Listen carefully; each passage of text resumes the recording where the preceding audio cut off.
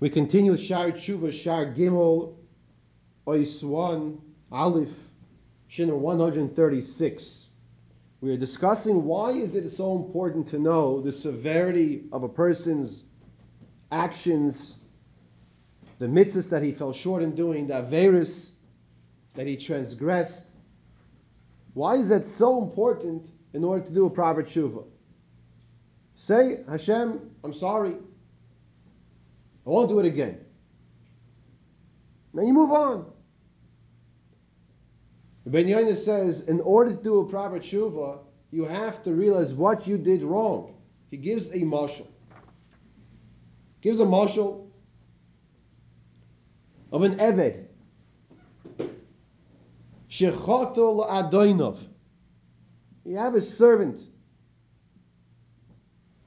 who violated the command of his master. Ubali kanu lefanov. And now this servant humbles himself before his master. The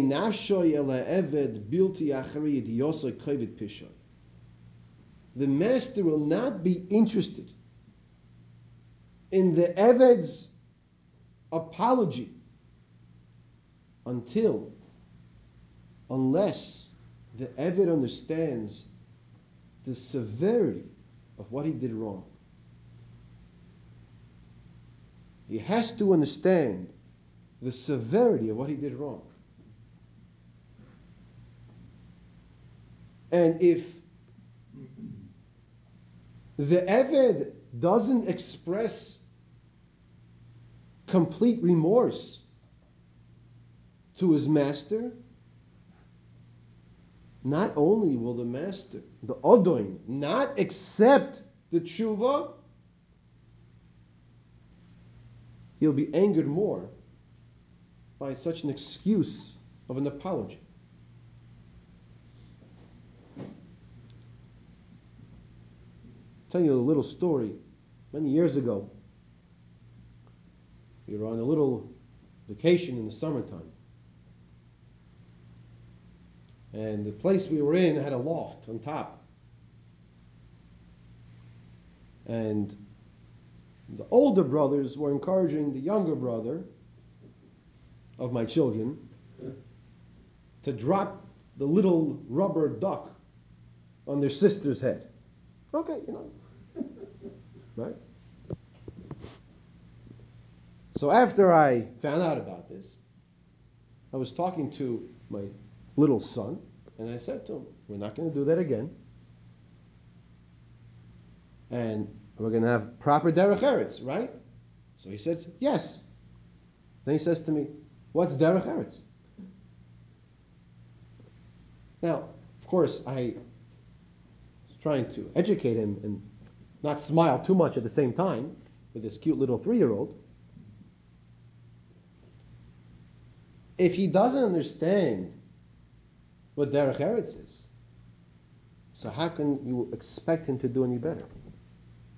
If the Eved doesn't understand the severity of what does it mean to violate the ratzon of his master, to violate the decree, the rules, so that it has no meaning.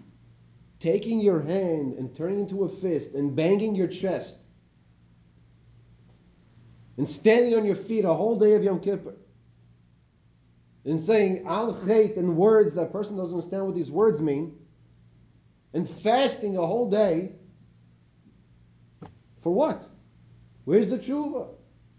Person doesn't know what he's doing. He's going through the motions. He sees the next person bends down, so he bends down. Well, why did that person bend down? He wanted to pick up the tissue. So he bends down. This person sits down. Why did he sit down? He got tired, so he sat down. He stood up because he wanted to stretch.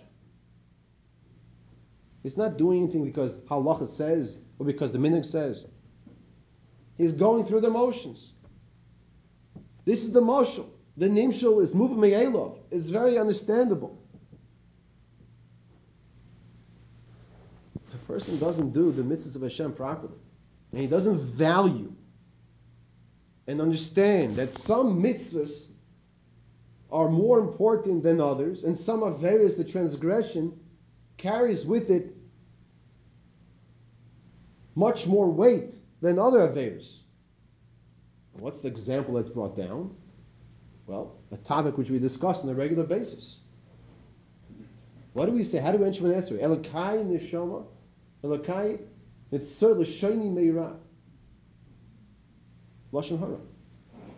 L'shayni meira, lashon hara. The Gemara in Erechin tells us is worse than gila raish v'chas dam avodah zara. The Gimel Chamuros.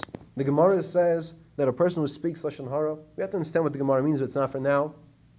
We'll take the statement at face value. The Gimel Chamuros of avodah zara, idolatry, immorality, and murder does not add up to lashon hara. This is the Gemara says in Erechin. So a person has to realize how bad lashon hara is, because if he doesn't realize how bad lashon hara is, you're telling me it's worse than killing someone? How could that be? Okay, so we have to understand pshat. When the person realizes how severe his behavior is, you teach somebody how to drive a car, and you explain to them the importance of stopping at the stop sign, slowing down at the yellow light, checking before you drive. My grandfather of Shalom told me, when I first got my license, I was 17, like most of us. Some states 16, maybe, I don't know. 15 and a half. Oh boy. Good thing I'm not driving in those states. Oh yeah. So my grandfather Shalom told me, you check behind the car before you start driving. And check behind the car. And I'll tell you, I remember seeing on my own block, sometimes the children, they play hide and go seek. So where do they hide? Behind the cars. We have to realize that this is very serious. You check behind the car before you start driving.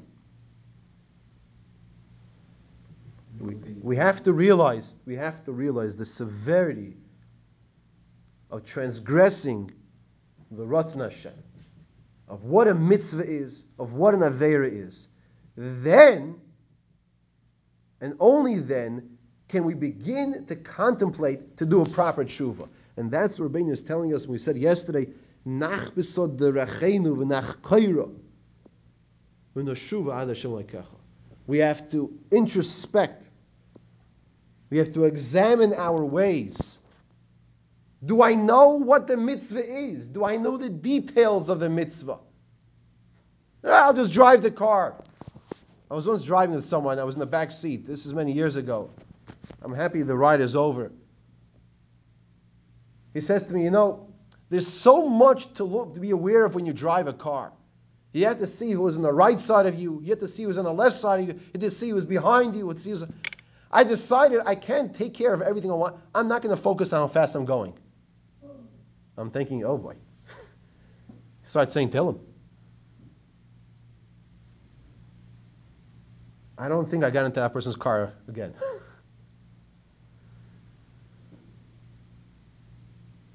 HaKadosh Baruch Hu gave us a gift. The gift is called Shuvah. We're now in the month of Elul, when HaKadosh Baruch Hu says, I'm right here in front of you. You do your job. Do the proper Shuvah. Now I will give you a gift of erasing your Averis.